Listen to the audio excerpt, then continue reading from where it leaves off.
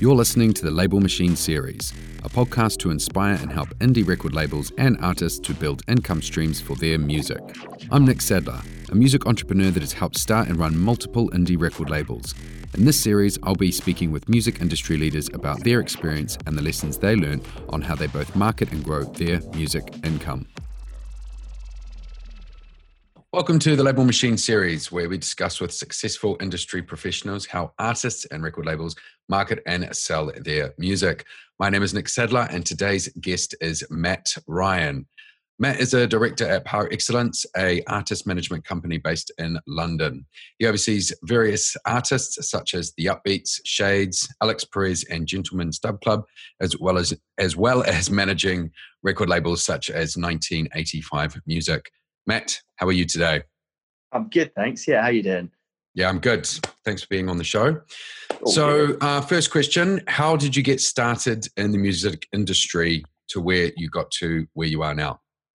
I first started, so I went to BIM, I played in bands for sort of years, pretty unsuccessfully, and then went to BIM in Brighton. And then after that, I ended up doing an internship with a friend of mine who was managing Foreign Beggars at the time.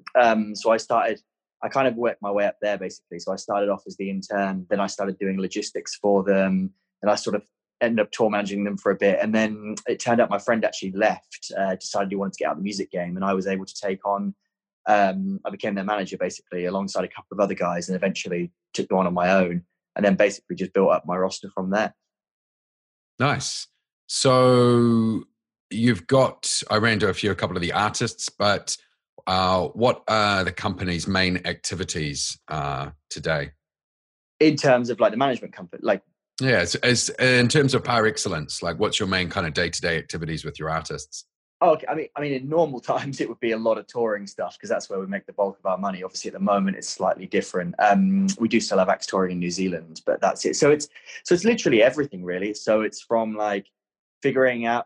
Ultimately, the end goal is obviously the end goal is to have a successful act that is generating a living and making money out of music. So it's figuring out what needs to happen in order for that to happen, basically. So it's like, so essentially we're figuring out their release strategy, where they're releasing, who they're collaborating with, the timing of that, the timing of tours, getting them working with the right agents, the right lawyers, the right, the right sort of merch companies, if that's relevant, and then it's literally figuring out the best strategy in terms of growing that audience, doing bigger shows, and how that all pieces together. So it's kind of along with actually all the business side as well. So some acts will sort of do more so basically all of them we have specific accountants for, whereas we are essentially managing their businesses as well. So it's literally every single bit of managing a business, essentially. Nice. I guess we can't really ignore the fact that we are in the middle of the COVID-19 pandemic and which has had a huge effect on the music industry. So, yeah, you mentioned earlier what you would normally do. I guess, yeah, how has that changed in the last 6 months for you? Like, what are you focusing more on now that live has, looks like being delayed until 21 or 2022? Probably 22, really. It's kind of a mix. So we're doing more merchandise for everyone, which is good. So doing physical sales and things like that, which is helping to try and bring some revenue in. So we're kind of just looking, like the original strategy was, I remember someone saying to me, it's like during lockdown, it was a good time to either to innovate or to buckle down and create some really good art. So it's like either completely flip up what you're doing or like really concentrate and come up with a great product where you've got the time to do it. Mm-hmm. I kind of went down the second route in that I didn't want to just jump on the live stream bandwagon. It's not to say we have done successful live streams actually, but I didn't want to jump on the bandwagon and just do like live streams, Patreons, all these things that everyone was doing. The market was already flooded unless you had an interesting or different way of doing it. Mm-hmm. So we focused more on, okay, right, we're going to have this period of time out, but we had album projects on the go anyway. So it meant that those albums, suddenly there's maybe bigger features on the records, or there was more time spent on the record, more time on the creative around like the videos and the social content around it. So I think we've just kind of trying to utilize the time for when things do go back to normal. It was probably going to have to change again, as I think we were kind of working on a timeline that spring touring next year was going to happen. This was as of a few months ago, whereas this week it's looking like it's probably going to be autumn touring, if not 2021 touring, basically. Mm, mm, One of the other things, because we have two acts that are in New Zealand at the moment, so you can tour there. The strategy has changed slightly over there because there's no international acts coming in, which means you're able to drive bigger numbers on the artists that you have there, which is really good. So some of those were going to grow to that point anyway, because we've been working on them for a period of time and kind of working to go to that next level. mm-hmm. But basically, it's definitely, whilst you can do more shows at the moment, there's more interest. It's like kind of capitalizing on that essentially. And is that just because New Zealand has been so good at making sure that the COVID isn't there, or is that something you could potentially do in Australia as well? It may be in Australia. They're talking about opening. They were going to open that. What's it called? They were going to do it where you could, if you were from New Zealand, you could play in Australia as well. Obviously, they keep having the local lockdowns in Australia. So I think that's probably going to be opened up in territories, depending on where it is over the next couple of months. There might be some New Year's shows, but it's still a little bit sort of on the fence at the moment. Yeah. Okay. Well, let's go back to the kind of more traditional way of running the business, and we'll move away from the COVID. So, as well as managing artists, you're also managing artists' record labels as well. Now, people often think that when you're in a position where you're managing an artist and you're also managing their record label, it could be seen as a bit of a 360 deal. And, in times before with majors, it could be seen as a negative or bad thing. But can you sort of run through or list some of the benefits of working with someone that offers everything under the one roof when you're managing the artist and their label? So I guess it's good in terms of you can work on your timelines and strategies, because a lot of touring strategy and festival strategy is based on the timing of releases and when they come out, and making sure that you do get them out for the right periods. For example, like if you're a headline act and you're getting offers, if you're an act and you're getting offers, say like festival offers September, October, then it's prudent to have releases coming out around then so that people know you've got new music coming. It's going to be promo around it and sort of to demonstrate that you've still got that fan base for the festivals. Because I think festivals are kind of a bit burnt by people being promised records and then them not actually coming out ahead of the performance. So when you're working with other labels, for example, it's like you don't have that level of flexibility. Not always, but necessarily, if you see what I mean, dependent on what it is. It's also great as well because for example, like with 1985, it's because it's Alix's label, it's very much his style. He does almost all of the design actually. And by having releases out from other people, it helps him and the label, if you see what I mean, in the sense that it's the profile of both of them that is put out there essentially. Right. And by him being able to do the design as well, you're not reliant on a record label coming up with finding an artist to do the designs and getting all that approval. It just gets all done really quickly. Exactly. Yeah. It's a really good workflow to it. And we do use external designers sometimes, but it's kind of, it's very much, it's the majority of it is Alix. And but I think that's with any kind of business or anything, it's good to have clearly defined roles as to who's doing what basically. So like if you're the creative lead essentially and you have the sign off from the creative, obviously everyone looks at it, puts their input in, but ultimately it's good. Like if you have a head of A&R, a head of creative, do you know what I mean? A head of marketing, whatever, so that the different roles are signed off. Obviously it's discussed, but it means that there's not any, you don't kind of just get into a discussion or you kind of mess it up where it's clear who's doing what basically, and things can move smoothly along. Just going back a second as well, you mentioned, releasing music and doing festivals. Just for the listeners, can you kind of explain what the festival cycle is? So in Europe and the States, basically, so the Northern Hemisphere, actually, it's basically, obviously it kind of runs from about May through to about the end of August, give or take. There's a couple of bits in September. And the bookings, it changes year on year in terms of how early those festivals book, but the general pattern would be like your super, super headliners, like you're talking your Stormzy's, people like that, probably over a year in advance. It's probably around midsummer, if not a bit before. Then your kind of second tiers are generally just after the festival's finished. So you're sort of talking around September, and then it kind of rolls on until it kind of keeps moving lower and lower down the bill, basically. So some people will be getting booked after Christmas, and it'll be a kind of January thing. And then for the later festivals, it might run on. But in general, you're kind of wrapped up by the end of January in normal cases. So does that mean you want to, if you do have music coming out, do you want to be releasing that before January, or do you want to be making announcements? Like, where would you plug? How would you work the music in with that? So it depends on how much you had to come out, because obviously it'd be nice to have. So it's like ideally if you're a new act particularly, like you need to ideally that music's had some traction, if you see what I mean. So if you were to put it out a little bit earlier than January, say the back end of last year, it does really well on Spotify. When you're getting those bookings, you can step to the festival bookings and say, look, I've got this record came out in October. It's now got X amount of plays. It's doing really well. It's had this pickup. You can look on Spotify, send them the data, like look in where your festival is.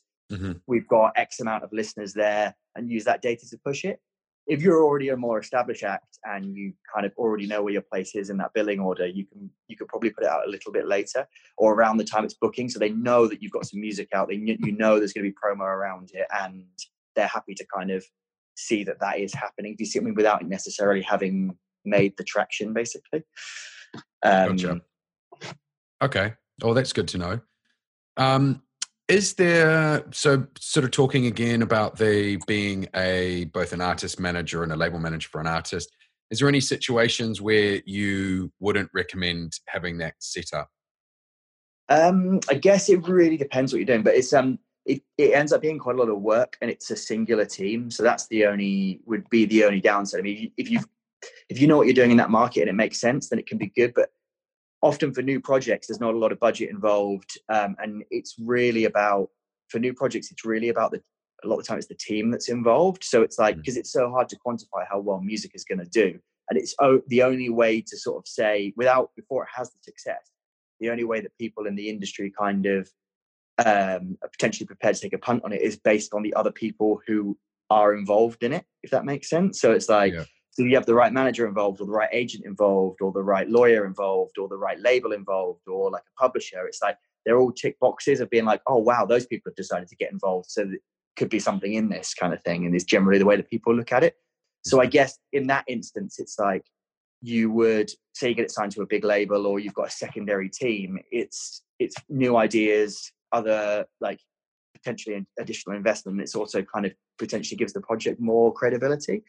It's like, so like, not to always use the festival booking example, but for example, like sometimes with a new act, it's like, it will be, if they don't have that much traction, it will be the leverage of the agent, the manager, the label, for example, that is able to get them that slot. And it might be that the festival was kind of interested with the management and agent team, and then suddenly they get signed to a big label, and then and you can say, look, we've just signed to this label, and that'll be enough to then tip the deal and get that opening slot and sort of be given a chance, essentially. Gotcha. Strength in numbers. Exactly. So as a music manager, what are your biggest challenges as a music manager managing artists? So I guess there's a few things. So it's like, like one of the biggest things sort of in the modern days, the fact that we tour globally. So it's quite a 24/7 job. So it's like we have acts in New Zealand. I mean, at any given point, it's between 11 and 13 hours apart. It's like, it's not unheard of to have calls where you've got someone in New Zealand, someone here, and someone in America, and then trying to find a time zone or a time that actually works for that is really difficult. So yeah, it's kind of trying to sort of balance your like work and personal life is definitely pretty hard in the management game. I mean, like on some years I've been away sort of over 120, 130 days a year, if you know what I mean. If you think it's one in every 3 days, you're not actually at home. So it's like, which is fun for a period of time, but you've just got to be prepared to do that at certain points. Gotcha. What are some rookie mistakes or common problems that you see over and over again artists make? And I guess, anything from someone who's starting out, or even what you see some more established artists doing? I think sometimes people like we've had it quite a few times where like artists, they don't, so what should I say? Basically, like where they get too caught up in what they're trying to do creatively, or particularly like with artworks and things like that.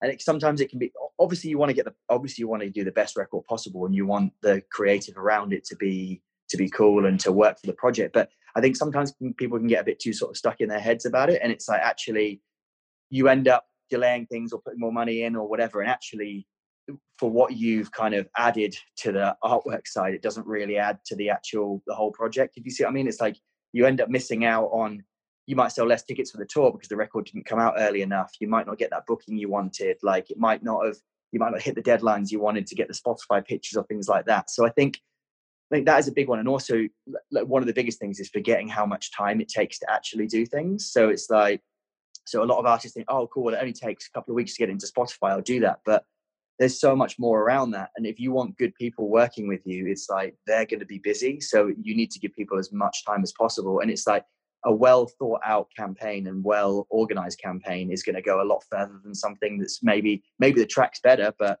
if it's rushed and it doesn't have the time to do to be able to get everything you need to work well, then it's not going to do as well. Because we really find that it's the sum of the parts that really makes a successful record or artist, and you wouldn't think but it's like making sure that every single little thing lands. So it's like you get the iTunes home placement, you get the Spotify placement, you get the radio placement at the right time, you get these artists supporting you send it out to everyone, you send it to managers. I don't know, but like making sure that the whole release strategy is actually done, and you do, even though you wouldn't think one side of it made that much difference, when it all comes together, it actually is kind of a snowball effect. So artists, not to get too precious, I guess, about their about some of their artwork and branding, understanding timelines and just understanding, you're working with busy people. You need to make sure there's plenty of time, and by the sounds of it, it's the sum of all the little things. It's the long tail that cumulatively that all come together that actually makes the project successful, rather than relying on, say, one particular part. Exactly. Just to take it back one step, though, I would say like branding is insanely important. If you know what I mean, the branding. It's not to say the branding, like you have got to spend the time, and it has really got to be right. And some of the most successful projects are the ones with good creative branding. If you know what I mean, you know what it is. You see the logo, you see something on stage, and you can tell who that act is. But it's just sometimes I think there's small details that you can get caught up on that perhaps don't play into that bigger picture. So you're as a manager, I guess, you're balancing between the getting something finished and hitting a deadline and making it the best brand possible that everybody's happy with. Exactly, I mean, what advice would you give to artists that might be being a little bit precious, or they're sitting there and they're, still worried about the name of their, what they're going to name their album? Like, what would you say to them? So I think it depends on where you're up to. Like, you've got to look at your timelines and then just make decisions, basically. And I think it's like we quite often find you'll use whatever time you have. So it's like you think, oh, I can't come up with a name, or I need ages, and like you spend 3 months thinking about it. It's like, if you've only got 2 weeks to think about it, you'll use 2 weeks. If you have 3 months, you'll use 3 months. So it's like, because I think a lot of the time, particularly with like naming stuff, unless you really sit down and just decide you're going to come up with it, you won't. And it's rare that things just pop into your head and you're like, oh, great, I wasn't thinking about that, and suddenly now I've got this great name. It's only really when you actually put the time into coming up with it. Right. So deadlines seem to be the thing that'll make you sort of have a decision and commit something, put it in sand. Yeah, exactly that. Okay, cool. So let's look at some trending questions around marketing and sales. So when it comes to record sales, where are you finding royalties are coming from the major platforms like Spotify, iTunes, Amazon, Tidal, etc.? So it's mainly from, it's a lot from Spotify for us on the digital side. Like, we do well off the various kind of vinyl stores on the label, for example. And we also do a lot. We do about 40-50% direct actually as well, which is really good. So when you say, Spotify, I think that's a big leader for everybody at the moment. So when you say direct, what do you mean by direct sales? Oh, so direct through our own website, basically. And then we do a fair amount through Bandcamp as well. Like, that said as well, Apple Music is we do reasonably well on Apple Music and Amazon as well. But Spotify is kind of in terms of the sort of digital numbers, Spotify is definitely the main front runner. Gotcha. And when you're selling directly to fans via your website, are you just selling just the digital music if someone was buying it off, Amazon, or are you packaging things up and that's what's sort of helping with the sales? We do both. So it's yeah, we generally do. We sell like a lot of vinyl through the website, basically, because Gotcha. we also do it where you get a free digital download if you buy the vinyl. You can buy the digital just separately as well if you want to. We do also do it through Bandcamp as well. And then what we normally do is because we do a lot of merchandise drops, which we've been doing really well, and they generally sell out pretty fast. So we normally do those exclusively through the web store to drive traffic to that platform. Gotcha. And yeah, people are driving traffic, and then even if they just want the digital download, they're getting it directly off you, higher Exactly. margins.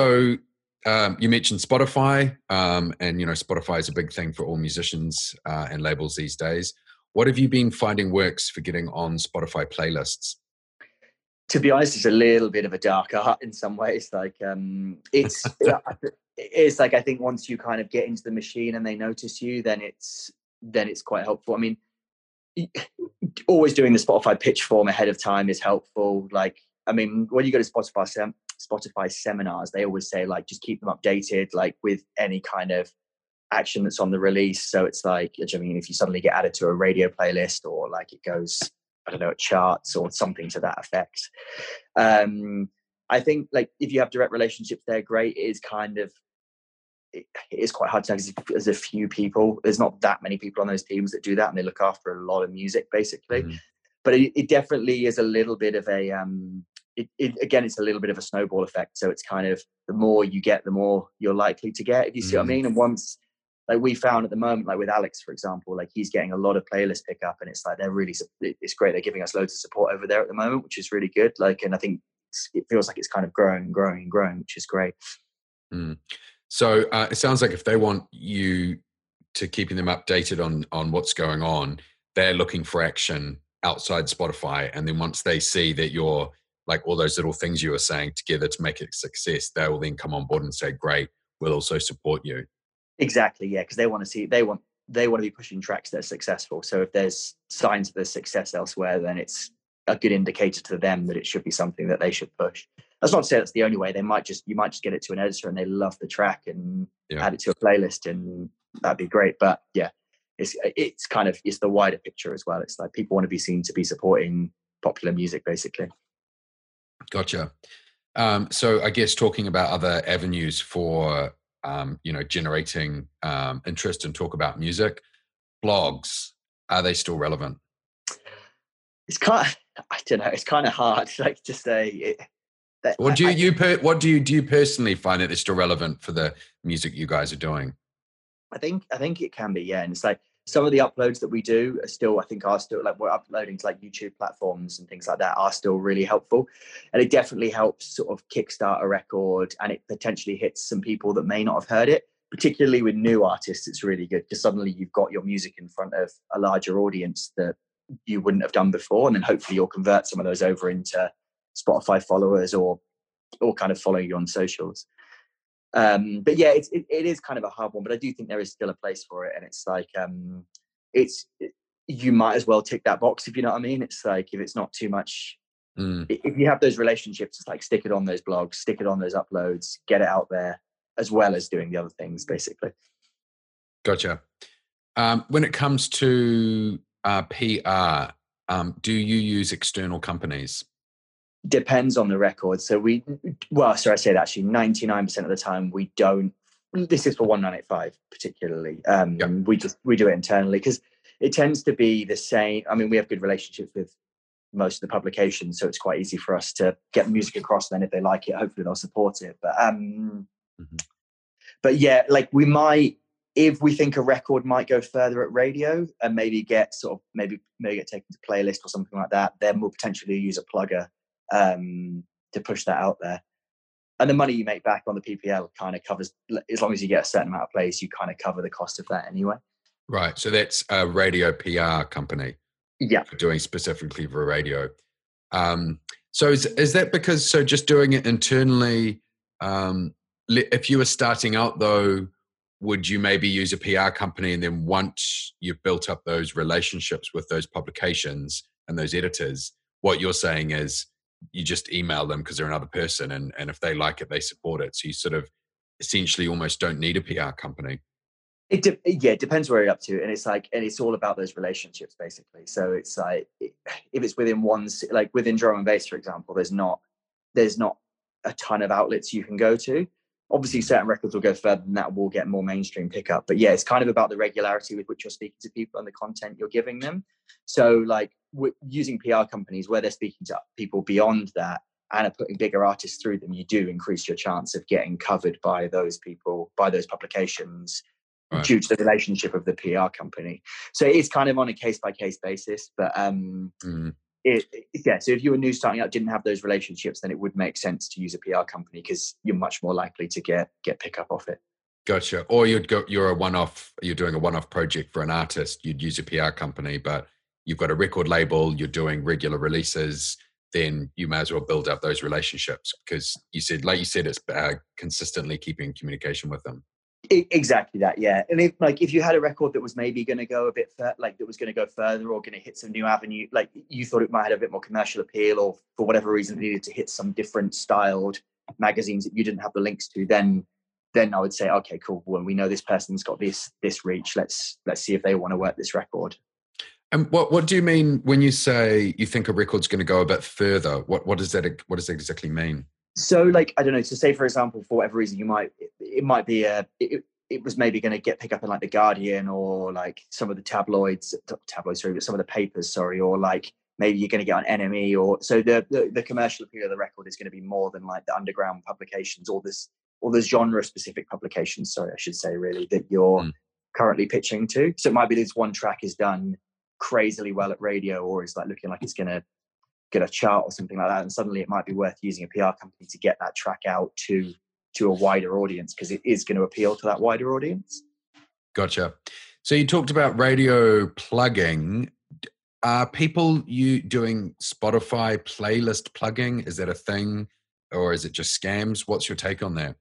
I think it can work. We haven't done a huge amount of it, I'm completely honest. I know people that have done that to good success, and you're getting that on sort of private playlists, not private, like user generated playlists, basically, that are and sometimes that's been great, and that's been enough to kind of really kind of kickstart a record and get it moving. And you get, because obviously the quicker you get the plays, the more you're going to show up in people's algorithms, and you're more going to show up in release radars. Like the track will just become more, it will just show up in more places basically. Plus you might pick up those playlists. So it's yes, I think it can work. We generally haven't done that. Sometimes it feels a bit like again, this isn't exclusively the case, but sometimes it feels like the playlists start off really good and then suddenly they have so much content on them because it's all kind of paid for that you kind of get a bit lost in a big playlist. But really, I guess it's kind of case by case basis basically. Yeah, gotcha. Paid advertising. So we're talking about running ads on Facebook and Instagram, whether on that to, promote the release directly or Spotify playlists, etc. Do you use them in your campaigns? What works? Any failures? Yeah, I mean, it depends on how you set it up really, but yeah, it can be really successful. So like driving people, like with certain artists, we've had really good success with other labels driving people to get Spotify followers and Spotify listeners through competitions, and then driving that through paid advertising. That's been really, really successful actually, and increasing. So when you say through a competition, how do you mean? So it'd be all the artists on the label, and then they would run a competition to maybe win a merch prize for all of it, but you had to follow all the different artists on the Spotify, on their various Spotify pages, for example. Right. And then you'll use like an app like Toned In or something to do the gating thing where people have to like. Exactly. Yeah. And then once they've done it, they can enter the competition, things like that. I mean, we've had really good success off obviously tour advertising. Sometimes promoters do it, but if you've built good audiences, it can be really good if you have really good audiences that are working, then you can work really well in terms of like driving tour sales and things like that. And the same for the record as well, particularly for new acts as well. If you get it set up correctly, suddenly you're hitting new audiences and building the record up basically. Gotcha. So driving people to Spotify listens has been working for you with some of the paid advertising. Yeah, that's it. We do it differently on different campaigns depending on what it is. So it's like we're sort of generally trying to, like on 195, we're trying to essentially sell the vinyl and then push as many Spotify numbers as possible. So if the vinyl's kind of moving on its own, then we won't necessarily put too much money into the Yeah. advertising on that. But if something needs a little boost, or we feel like or we feel like maybe it's worth trying to grow that audience, then we would put some money behind that at that point. And what would you recommend to a a new artist got their second release out on their own label, and they want to do this? What would you advise them? To what sort of ads should they be running and focusing on? I think you need to run a few different ones. So you need to run see what audiences are kind of clicking on your page. So you make sure you're interacting with your audiences, lookalike audiences of that, audiences of similar acts or people that you think would be fans of, lookalike audiences of those. That's like, and then if you can, run the split test as well to see what ads are actually getting engagement across those audiences. I think it's good to see, just to run as much as you can, and you don't need to put much money in, just put a little bit in and see what pickup you get from that, and then start filtering it down basically. So if you have people that are engaging, move them into a different thing, into a different pot, so you know that those people are engaging with the post, then you can re-advertise back to them essentially. Gotcha. Sounds like it works, but it also sounds quite complicated and got to spend a little bit of time learning and implementing it. Yeah, for sure. I mean, the label machine thing was good though. I watched that video on paid advertising, so you can jump on that. Oh, nice. Yeah. I mean, the reason why I'm asking a lot of questions is it's an area that we get a lot of questions about, and it's something we want to create more material around and do more experiments on as well. So that's great. Moving on to social media.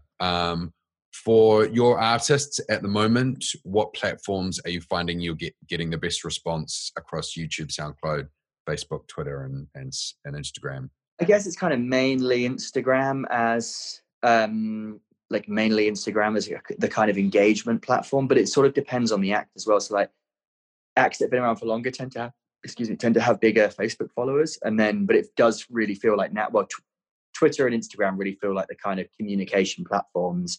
And then I kind of view SoundCloud and YouTube slightly separately, in a sense that because you've got much more music on there, you're pushing more things. So it's kind of, you need to build those as well as the other ones, if you know what I mean. Sometimes you're almost driving people to YouTube or SoundCloud to listen to your things, if you see what I mean.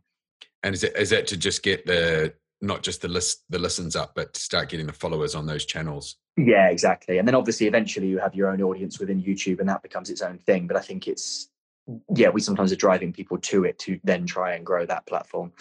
Right. Because I guess at the end of the day, you'll get to a critical mass where you've got such a big audience on all the platforms. It just self-sustains itself. You put music out, enough people listen to it and buy merch, it just pays for itself and you keep going around. Oh, exactly. I mean, like you look at labels like Monster Cat, for example, and it's like their YouTube channel is insane. If you know, they've got so many followers, and it's like, so you get an upload on there, and just through their own followers, it's almost a success just by people. Well, they put out good music that's good for their audience, if you see what I mean. So it's so yeah, the release is going to do well off the back of uploading it to their own channel, basically. Yeah, it's amazing. Rare sync deals. Have you found ones that work? So what sort of sync deals? So when we're talking about doing sync deals with either video games, TV, or film, have you found any areas that work particularly well for your music? It really depends on the genre. We've done quite a lot of computer game syncs and some TV stuff. Gets quite a lot of stuff used on sort of sports TV shows, like football programs and things like that. Gotcha. Which a lot of the time is UK stuff, so it's under like the blanket license. But yeah, it just depends really. I think obviously it's a bit like the bigger you are, the more successful your music is, the more likely you are to have successful syncs, basically, because advertisers want music that they know is connecting with an audience. But that's not to say it's always worth sending music over to supervisors if you know them and seeing what you can get, basically. Gotcha. You work with a lot of electronic music, which means you put music out on Beatport. So for listeners, Beatport is I guess it's like a iTunes / Spotify, but just very much focused only on electronic dance music. So all the different types of club music are on there. It's got a chart system as well. So if you're selling well, you can move up the charts and get, top 10 or number one. Is for you Beatport still important as part of the bigger ecosystem? I guess so. Yeah. I mean, we still do fairly good numbers on Beatport. It's it's a good platform. It's yeah, but we still push that. We still sort of push people there. It's obviously always in the link, in like a link tree thing. But I guess from an industry point of view, do you think, like, if you had a new act now, a new act doing a techno act, say, do you think it's still important for them to get top 10 on Beatport? Like, should you be focusing your resources on driving sales there? Because you can move your audience to either, Spotify listeners or Beatport listeners. Do you think that's still relevant in 2020? I guess. I mean, I think we drive people when we drive people to Spotify a lot more because you can have followers and it's you feel like you're building your audience a bit more, and that kind of streaming market is kind of the future. However, there is still a lot of DJs, a lot of people that DJ at home that do go to Beatport and buy WAVs and MP3s so that they can DJ at home. If you see what I mean. So I think it's like, I don't know. I think it's like I was saying before. I think it's kind of like when you tick every box, if you know what I mean. All the pieces add up to make the whole. So you get number one on Beatport in that genre. Cool. You are probably going to pick up some new fans that are going to DJ your music that perhaps wouldn't have heard of it through another way. So it's like, if you have the resources, I think it's just push everything. If you see what I mean. Versus Yeah, gotcha. But I wouldn't say we necessarily do any specific. Actually, that's not entirely true. Sometimes we will do like DJ charts on Beatport and things like that, and we will give them content to push and stuff. It does really help when you do that, and then you get staff picks and things like that. And getting in that top section does really help drive traffic at Beatport. Okay, that's good to know. So what is the future for Par Excellence? It's a good question.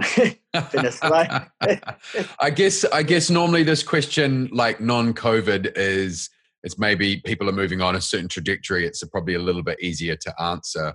I guess, yeah, with us being in COVID, it's a little bit more in the air, isn't it? Well, that's it. We had our best year as a company by about 300% this year. It was like we had a really good year. Like, it was every single one of our acts had their best year ever by like quite a bit, and that was kind of the culmination of 10 years work. So it was very frustrating basically to have lost all this touring. I mean, we were trying to get to we were just basically trying to get all our artists as big as possible. We have a small roster of artists that we really like. We like the people, like the music, enjoy working with, and get them as successful as possible, which was kind of really working this summer basically. So it's a little bit back to the drawing board in terms of timelines basically, and now seeing what else we can do. But I mean, there is other revenue streams coming in. It's like sample packs, things like that, starting to do well for people. As I say, like merchandise stuff. Like there's potentially stuff like more sort of production work, things that particular electronic artists can do that perhaps they couldn't have done before with touring commitments. Now there's a little bit more time. Some of these other avenues are becoming a bit more available. So we've just got to sort of see. At the moment, it's like you don't want to miss out on the touring when it does start again, but equally you don't want to waste too much time rescheduling. When COVID first hit, everyone just moved their dates 2 months, and then it was another 2 months, and I was sort of saying like give it 6, 7, 8 months because that would probably be more realistic. In the end, I was way off, and it should have been sort of 18 or 2 years. But yeah, I think it's just trying to be like not get too caught up in what was happening before, and be smart with your planning, if you know what I mean, but also you've now got to be really flexible basically, if you see what I mean. And like basically you got to roll with the punches essentially, but also whilst looking for other opportunities that are out there. Gotcha. So if someone wants to check out Parex or any of the artists, is there a website they can go to? Or we're actually building a new website at the moment. To be honest, it's better to just go check out. We don't really push up like Par Excellence is a management company. We don't really sort of push ourselves as a kind of public facing brand, if you see what I mean. It's more focused on the artists that are gotcha. Okay, cool. Well, do you want to give us a quick rundown of the artists we should check out? Make sure you remember all of them. Yep. So it's Alix Perez, Shades, The Upbeats, Gentleman's Dub Club, Oliverse, and Peng Shui. Awesome. Thank you, Matt, for taking time out to come on the Label Machine series. Super insightful, really cool, and thanks for sharing a lot of that inside information. I think it's going to be really useful. No worries. Thanks for having me. Awesome. Take care. Bye. Bye.